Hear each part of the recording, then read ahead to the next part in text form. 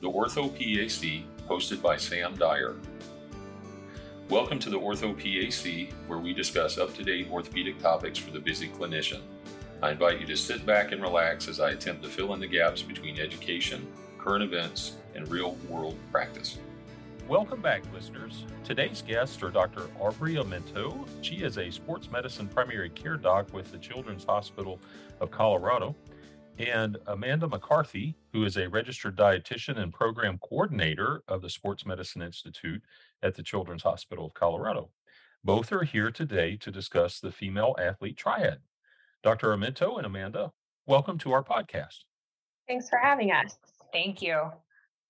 Yeah, absolutely. So Dr. Armento and Amanda were at Denver and gave a talk on the female athlete triad. So we wanted to kind of go over that for our listeners today. Please, either or both of you, in your own words, please tell us what exactly is the female athlete triad and who is at risk for that problem? I can start out. The athlete triad is the interplay between three components. The first is energy availability, which I know we're going to talk a little bit more about. The second is a reproductive function. So in the female athlete, that would refer to menstrual function. And the third component is bone health. And so the triad refers to pathology with those three components. So low energy availability, menstrual dysfunction or menstrual irregularities or loss of a period, such as amenorrhea or secondary amenorrhea, and then reduced bone health, which includes increased risk of bone stress injuries, particularly in the athlete population. And we do see this more commonly in female athletes, but we also can see this in male athletes. And there was a more recently described male athlete triad, which parallels the female athlete triad. We do see this condition more often in sports that emphasize leanness. So think endurance sports like running, cycling, swimming, as well as more aesthetic sports like dance, figure skating, gymnastics, and then weight-based sports such as wrestling or weightlifting or martial arts. And we see increased risk for the triad in those types of athletes. Dr. Armento, what is the biggest concern with this? I know there are several things that go together, but from an orthopedic standpoint, my first thought is fracture, secondary osteoporosis. I know there are other problems, but would that be one of the biggest concerns, or is it just the whole picture? Yeah, certainly bone health is a big concern in this case, particularly when we think young athletes where bone health and bone accrual is most of that occurs during adolescence and into young adulthood. And so it's really the time to optimize bone health. And when we see impairments in bone health related to the triad, that can lead to long-term consequences, including risk of osteoporosis and fragility fractures down the road. But in athletes as well, it includes stress fractures or bone stress injuries. But we're also learning that there are other body systems that can be affected by low energy availability outside of bone health that are important to consider as well. Well, let's jump in. The first arm, if you will, of the triad that you mentioned was low energy availability. What does that mean? What does low energy availability mean, and how is it relevant as far as this problem? Low energy availability is essentially when the body doesn't have enough energy left over after what has been used for exercise to be able to perform normal organ, normal metabolic function. And so low energy availability in general is calculated by taking what the athlete is eating, subtracting out their exercise energy expenditure, and dividing that by their lean mass. And we come up with a number. And so what we've seen with the female athlete triad research is that when an athlete is over a certain amount of energy per kilogram lean mass, they tend to be in what we call adequate energy availability and do not have menstrual disturbances. Bone mineral density is normal, versus when they're under a certain level, under 30 calories per kilogram lean mass, they tend to have menstrual dysfunction, and that does lead to low bone mineral density. So essentially, it's the amount of calories that the body is getting for lean mass outside of their exercise. So you talked a little bit there about menstrual cycle and bone health, but you had also mentioned that several other organ systems we have to consider. How might having energy deficiency cause immunologic or hematologic issues, or some of the other organ systems you mentioned? I was hoping you might touch on that. This is referring more to the model of what we call relative energy deficiency in sport, or RED-S. And RED-S does include the triad, but it expands beyond bone health and reproductive function to include other body systems that can be affected in a state of energy deficiency. So a couple examples that we see fairly often, hematologic abnormalities. We do see iron deficiency with or without anemia. GI disturbances are common, complaints of bloating, gas, constipation.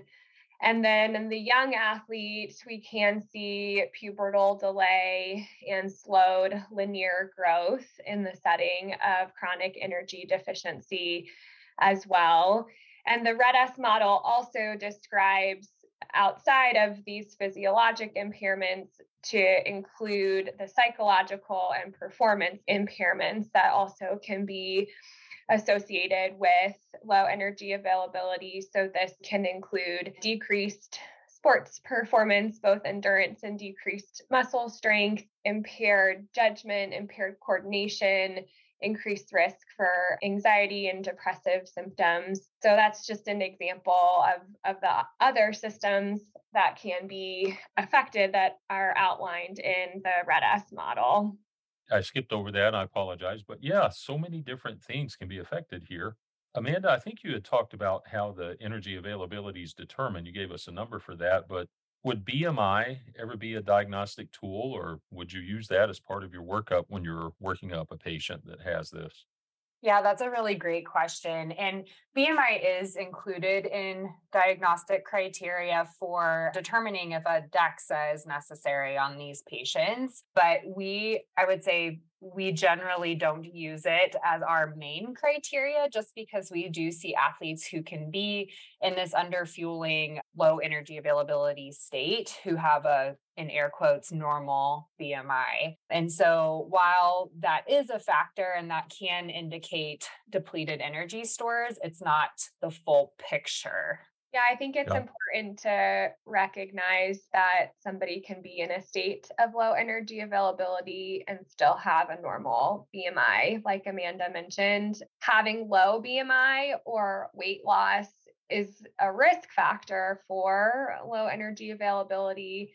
However, it's not necessary to have low BMI in order to be in a state of low energy availability. So while it can be useful in assessing risk for that in patients, it's really important to still consider the possibility of low energy availability, even in somebody who falls within a normal or healthy BMI category.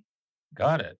Let's see. If we're talking about nutrition, what is the difference? And you mentioned this in your talk, eating disorder and disordered eating. And then Amanda, you had mentioned underfueling. So if we're talking about nutrition, can you please touch on those topics a little bit? Eating disorder when I think of that, I think more of DSM-5 criteria for a clinical eating disorder, such as anorexia nervosa or bulimia. Disordered eating, I describe that as disordered behaviors in someone that doesn't necessarily meet clinical criteria for diagnosis of a clinical eating disorder. Disordered eating behaviors, there's a wide array of things that we see, but some examples include purposeful restriction of calories, either through skipping meals or putting a calorie limit on how much someone will take in a day, purposeful elimination of types of foods from their diet, a lot of rigidity around eating and what types of foods they would consume, as well as thoughts of weight and body image that are very consuming and unhealthy. So it really kind of runs the spectrum of disordered thoughts and behaviors around food and body image. And then underfueling refers more to unintentional restriction of calories. So someone's not necessarily purposefully restricting calories. More often we see either they just don't know how much they need to support all of their energy demands, or just a lack of ability to actually eat as much as is necessary to support their energy demand. So there's not a disordered eating component when we refer more to underfueling. And Amanda, feel free to add on to that. Yeah, and I would say we get a nice mix of different reasons why the athlete is underfueling, whether it's disordered or whether it is an eating disorder in our clinic. For example, athlete may have best intentions at just eating the best for their sport to really maximize their performance. And so maybe they've partaken in, again, air quotes, kind of clean eating type of behaviors where they've cut out a bunch of foods, and then that is reducing their energy availability just because of the sheer amount of calories that they need to support the activity that they're doing. That may be disordered behavior. It may just be underfueling and the athlete is needing extra education, but we would be assessing that within our clinics as well. And when we think about the logistics of fueling, some of the athletes that I'm working with are exercising twice in a day. And so they may get up in the morning for a club practice where they start at 5:30 or 6 a.m., have a 2-hour practice, they go to school all day, and then they have another 2-hour high school practice after school. So you can imagine for a growing young athlete who has already pretty high calorie needs, and then just the logistics of being able to fit the amount of food that they need in a day around those trainings and around school, it can just be difficult for them to get the food in. So that's part of my role, is to help them understand where they need to fuel and how much they need to fuel in order to meet those energy needs. Sure. I imagine if they're growing and not getting the adequate nutrition, they're potentially doing some permanent harm.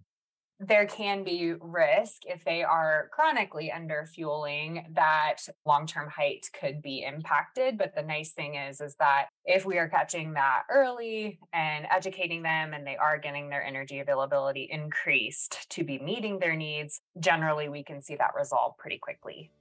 Dr. Armento and Amanda, thank you so much for being on our podcast today. Thanks for having us. Thank you.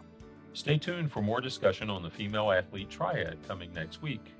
We also welcome you to visit our website, paos.org, where members can download virtual conference content and get Category 1 CME. For non-members, please visit the aapa.org Learning Central for the PAOS virtual content.